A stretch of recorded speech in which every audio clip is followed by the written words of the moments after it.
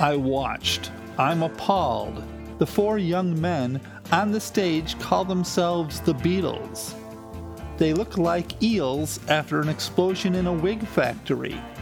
From their three electronically amplified guitars and a set of drums comes music with little or no melody.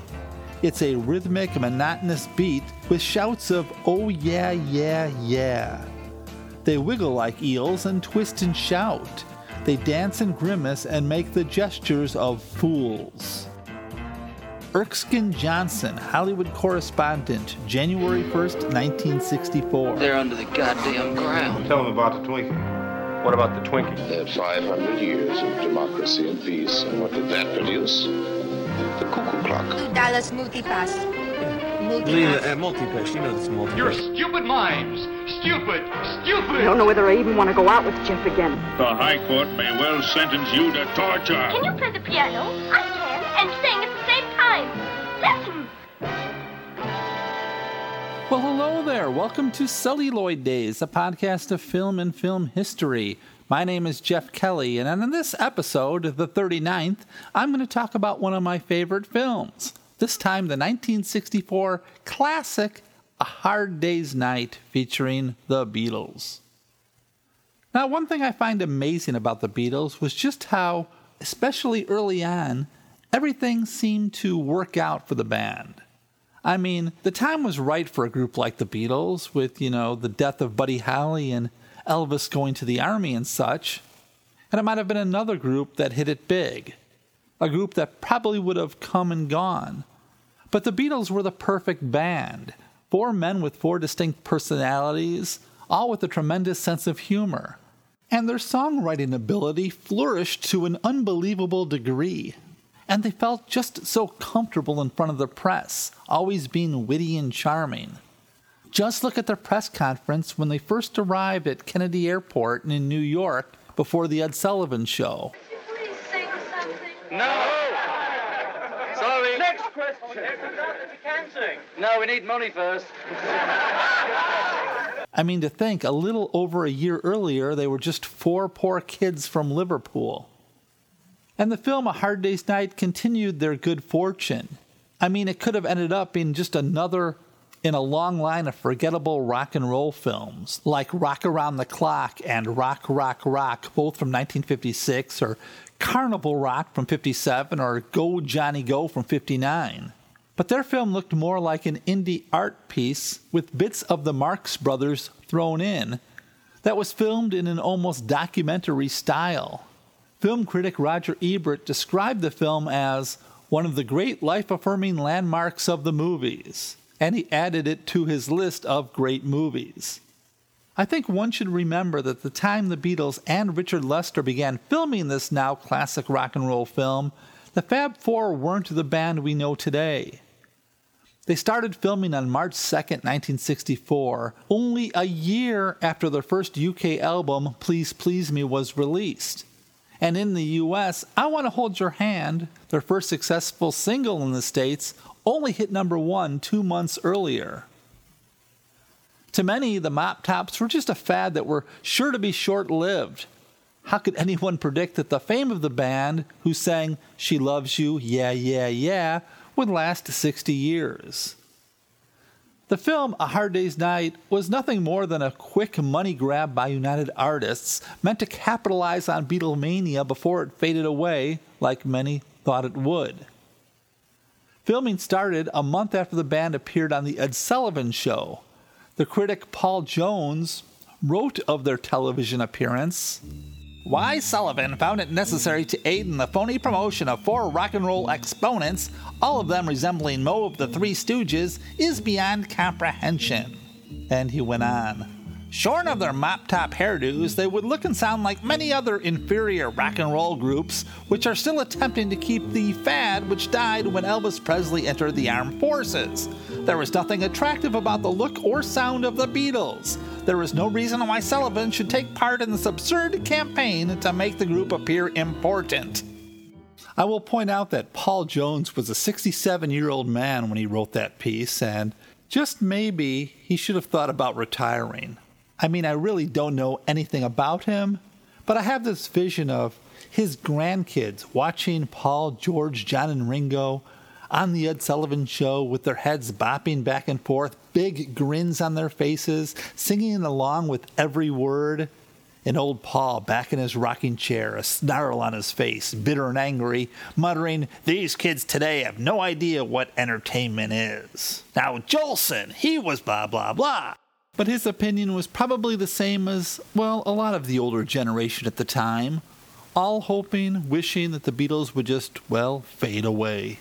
So when Richard Lester was approached by United Artists to direct the film, he was told he could do whatever he wanted to do as long as it cost about £200,000, which is about $500,000 in U.S. money, a very low budget for a film even at that time, and it was in theaters by July of 1964 because they wanted to capitalize on the band before they faded away. They started filming in March, and it had to be in theaters by July.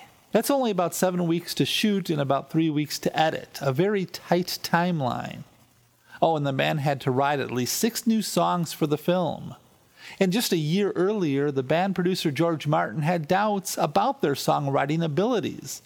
But now, of course, they were able to write and record songs like A Hard Day's Night, Can't Buy Me Love, And I Love Her, I Should Have Known Better, If I Fell, and I'm Happy Just to Dance With You in a very short time. The Beatles themselves were originally against making films, as the history of rock bands in films weren't all that great. I mean, most rock bands just popped in to do a song during a film, and many times not even one of their hits, but some lame tune written for the film, and then the main plot would continue centered around the actors with the band nowhere to be seen. The Beatles' manager, Brian Epstein, actually signed the band to a 3-picture deal, and from what I've read, like usual, it wasn't a very good deal for the band. American Richard Lester was hired because he worked with Peter Sellers and the Goons, including making the short The Running, Jumping, and Standing film. The studio knew he would appeal to the band as they were all a fan of Lester's work. When Dave Pick, the vice president of promotion and marketing, approached Lester about the film, Lester asks, "What do you think it should be?" And Pick responded, "I don't care." One had to imagine it was a dream situation for Lester. He hired Welsh screenwriter Elun Owen to write the screenplay with the idea to make it as natural as an experience for the group as possible. Lester Owen and producer Walter Shenson began hanging around the band to try to capture as much as they could about their personalities and humor to include in the script. As Lester later said, the film basically wrote itself.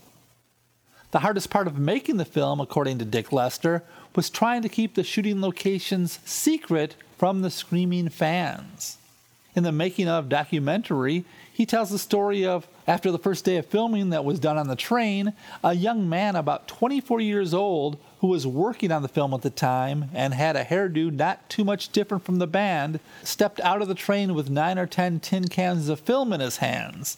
Immediately, screaming girls began chasing him and he panicked and ran.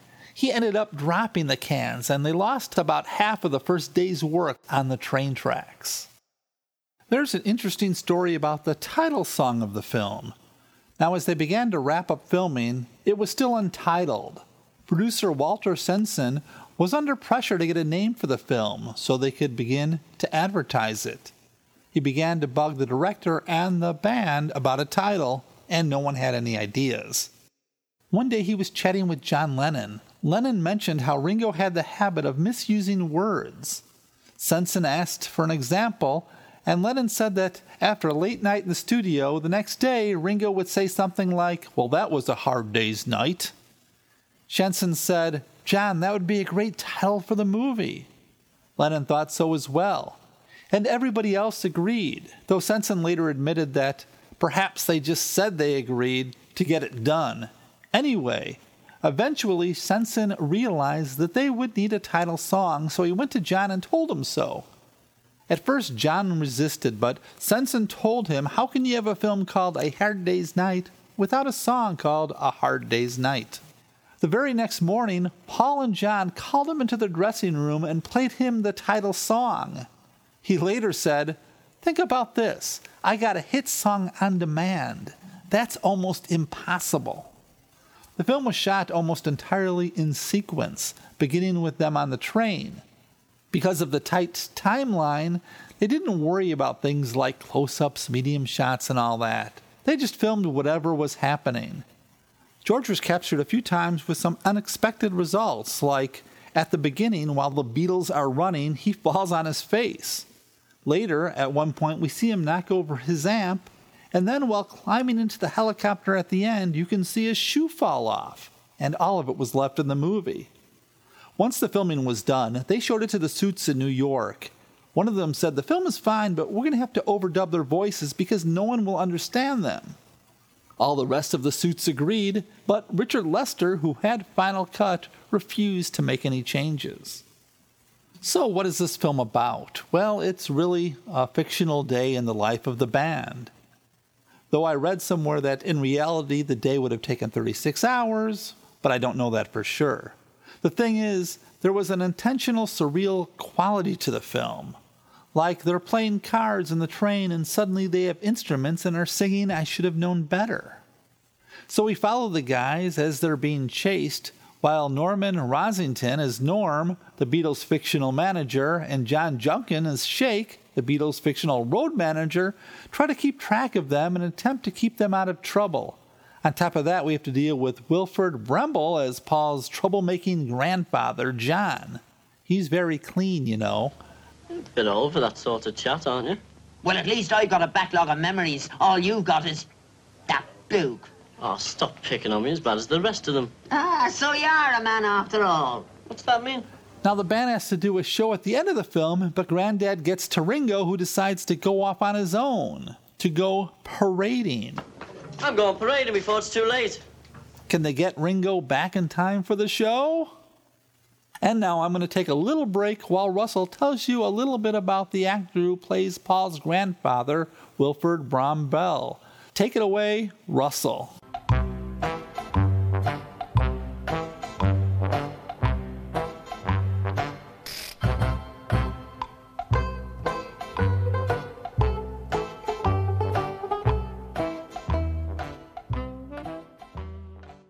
Hello, celluloiders.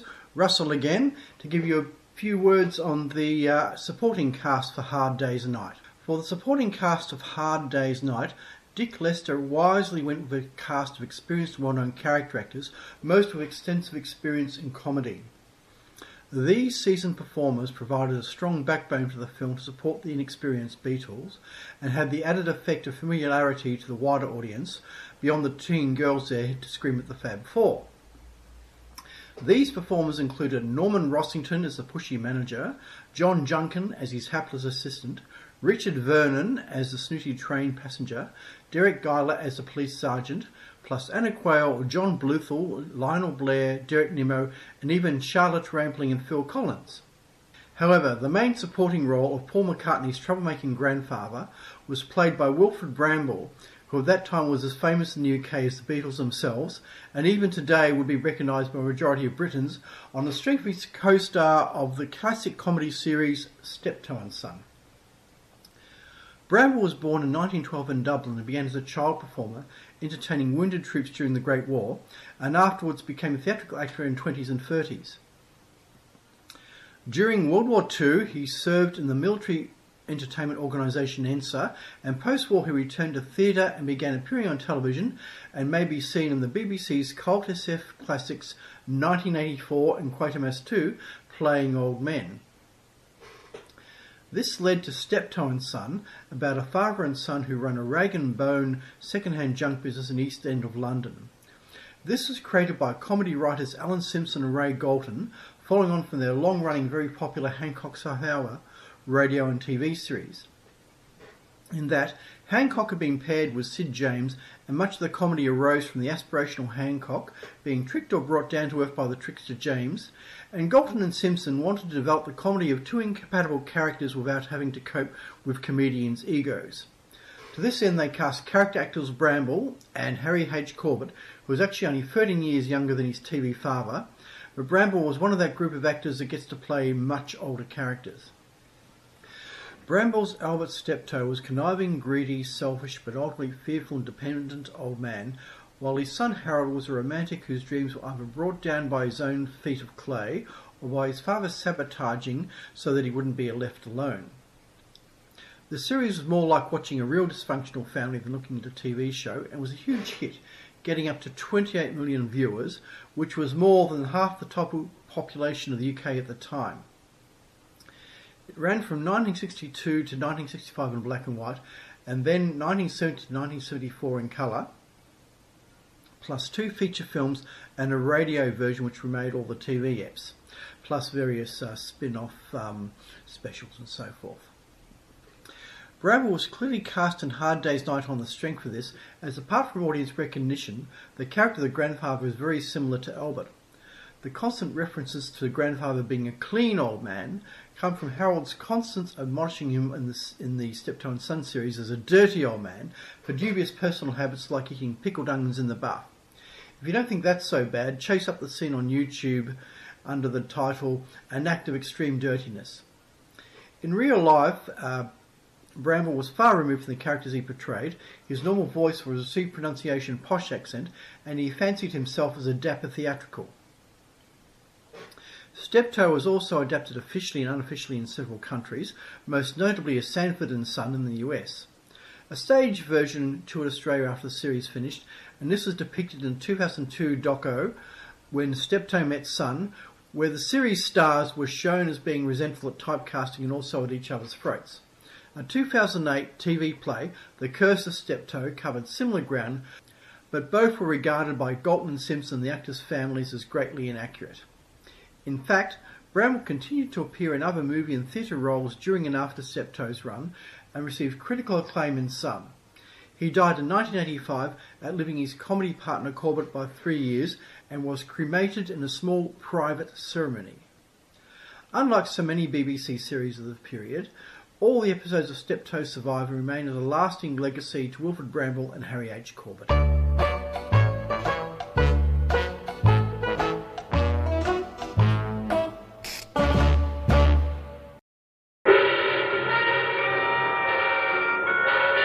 This episode is brought to you by the Sci-Fi Zone, a Facebook page for science fiction, films, TV shows, and collectibles. Okay, the Sci-Fi Zone isn't really sponsoring the show, but they are friends of Russell's, and they've got a pretty cool Facebook page, so I thought I'd give them a shout out. Besides, I've never had a sponsor before, so this might make me seem like one of those big podcasts.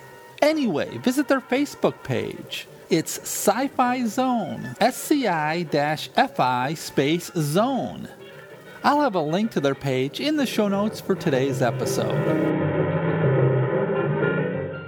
Thanks, Russell. I really didn't know anything about Bramble. It's a lot of good information there. So my favorite scene, excluding all the musical numbers, which are all fantastic, was when John meets Anna Quayle as Millie backstage. Hello. Hello. Oh, wait a minute. Don't No, tell I'm me not. you are. Oh, you are. I'm not. Oh, you are. I know you are. I'm not now. You look just like him. Do I? You're the first one that said that ever. Yes, you do. Look. No, my eyes are lighter. All right, Noddy. Oh, My nose. Yes, your nose is very. Is it? Well, I would have said so. Oh, you know him better, though. I do not. He's only a casual acquaintance. That's what you say. What have you heard? It's all over the place. Is it? Is it really? But I wouldn't have it. I stuck up for you. I knew I could rely on you. Thanks.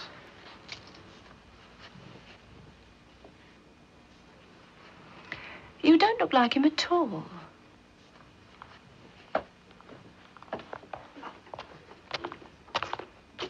She looks more like him than I do. I've seen this scene many times, and it always makes me laugh.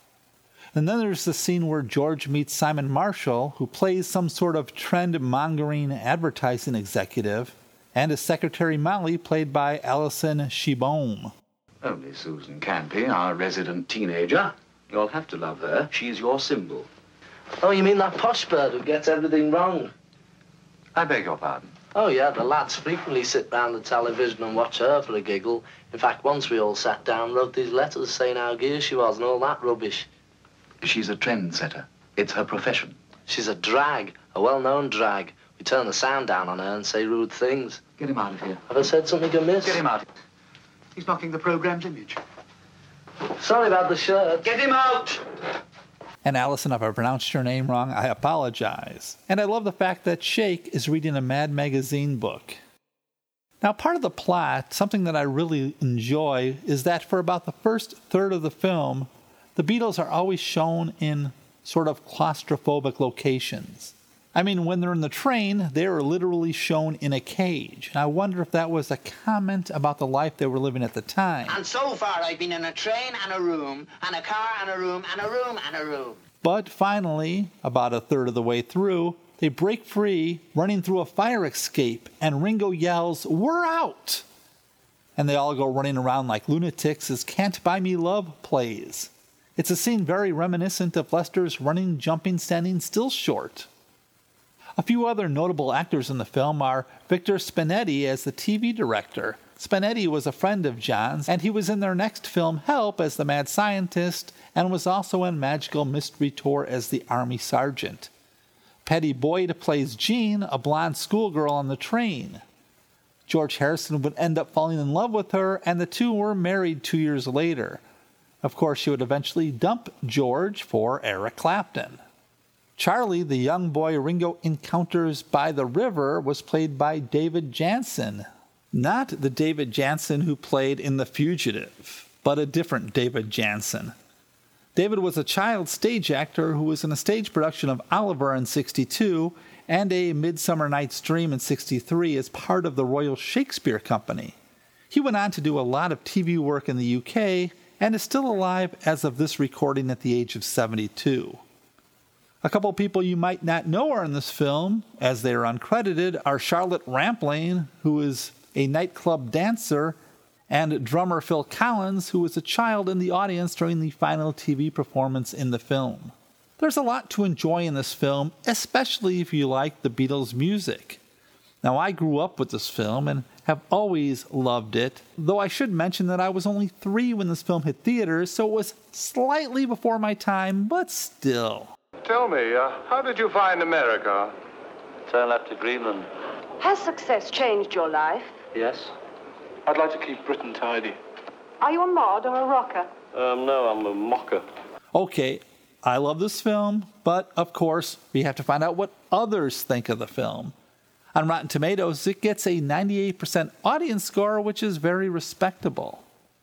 Matt R. gave it 5 out of 5 stars, and he wrote, "Crazy, hilarious fun infused with quirky acting and some absolutely fantastic music."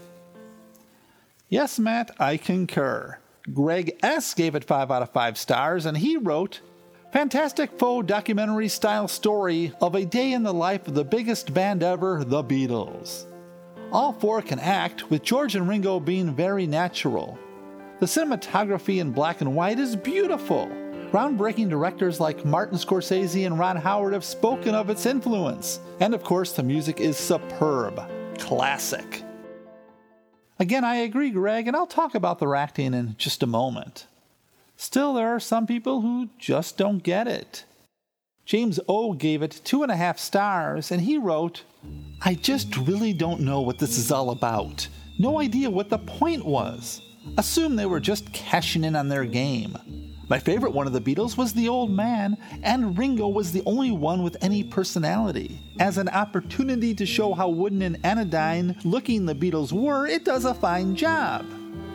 I don't understand why girls went crazy for them. They're utterly unremarkable. Their music is good, the soundtrack is alright, but just buy the albums and don't waste your time." Hey, James, at least you like the music. I mean, that's something. Though I really don't agree with much of the rest. Danny M. gave it only 2 stars, and he wrote, "Overrated the band and the film." And that's just how James wrote it.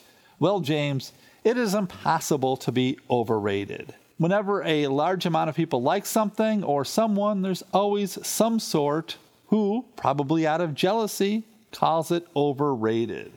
Again, it goes back to that old "I know better" and "you people are all just sheep" silliness.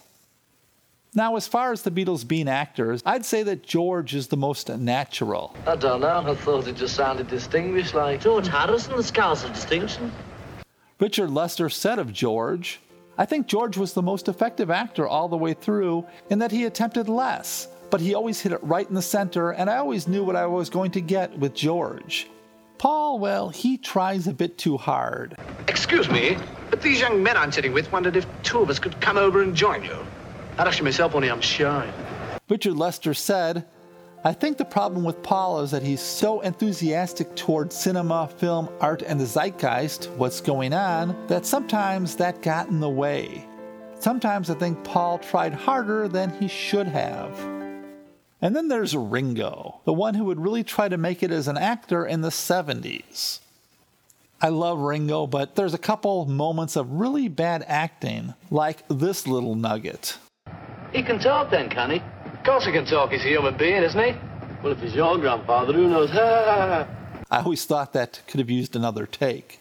Of course, Ringo got praised for his canal scene, in which he's walking by himself, all sad and lonely, and meets a young boy. He seems to really sell it and is totally convincing, but the truth is, according to Ringo himself in the Beatles anthology, he had been out all night drinking and he showed up hungover. As he said, there's no acting going on there.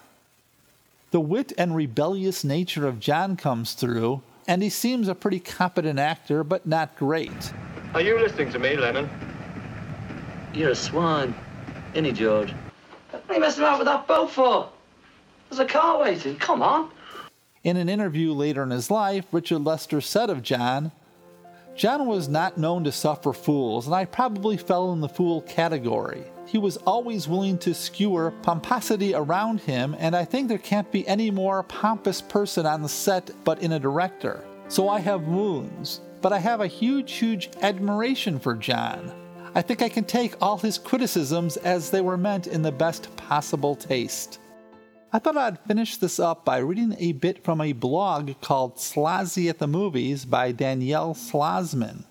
This is after the 4K Blu-ray was released. "A Hard Day's Night was a game changer in so many ways. The use of music in movies has never been the same. This is something that cannot be stressed enough. It is an artistic decision to shoot the film in black and white. I have to say that I agree with the late film critic Roger Ebert about the film being in black and white. A Hard Day's Night in color just wouldn't be the same. By filming in black and white, this film remains timeless. Help is in color, but it's a very different film. Almost 60 years after it was first released, A Hard Day's Night is still one of the best musical films of all time, and it's never looked better than in 4K Ultra HD. Though I have to say, Danielle, that the decision to shoot in black and white was more of a budgetary thing than an artistic thing, but I agree that it just wouldn't work in color." Would you rather not come with me, Mrs. Mandor? It's natural to be disquieted. Even for an unbeliever? People who call themselves unbelievers always remind me of Madame Pompadour's famous remark. I don't believe in ghosts, but I'm afraid of them.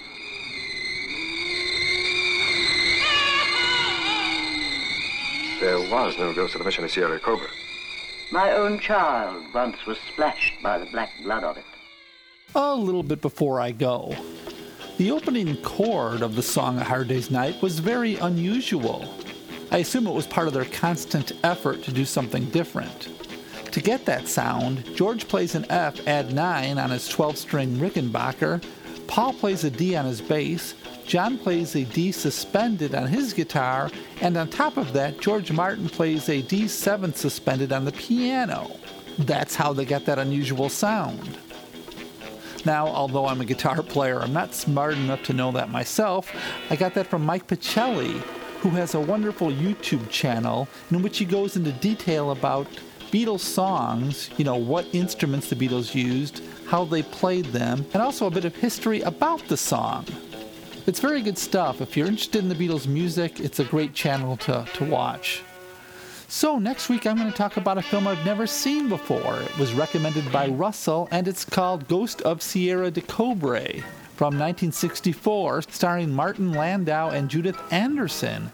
It's a made-for-TV horror thriller film, according to Wikipedia. I hope you'll join us. Now listen up, we have a Facebook page, and I would love to read your comments. It's called Celluloid Days. I also have a Twitter account. It's at celluloid_days. We're up to 34 followers. Wow. And I'm always looking for film suggestions. The more strange and unusual, the better. The email address for the show is daysofcelluloid@gmail.com. Days of Celluloid, all being one word. You can email me for any reason, even if it's just to say hi. And if you could leave me a review, hopefully a good one, at wherever you stream this podcast, I'd be forever grateful. I want to thank Russell for his contribution to today's show, and to all of you for listening. I appreciate it so much. Take care, and I'll be back next Monday. Be healthy. They're under the goddamn ground. Tell them about the Twinkie. What about the Twinkie? 500 years of democracy and peace. And what did that produce? The cuckoo clock. $2 multipass. Multipass. You know this multipass. You're stupid mimes. Stupid. The High Court may well sentence you to torture. Can you play the piano? I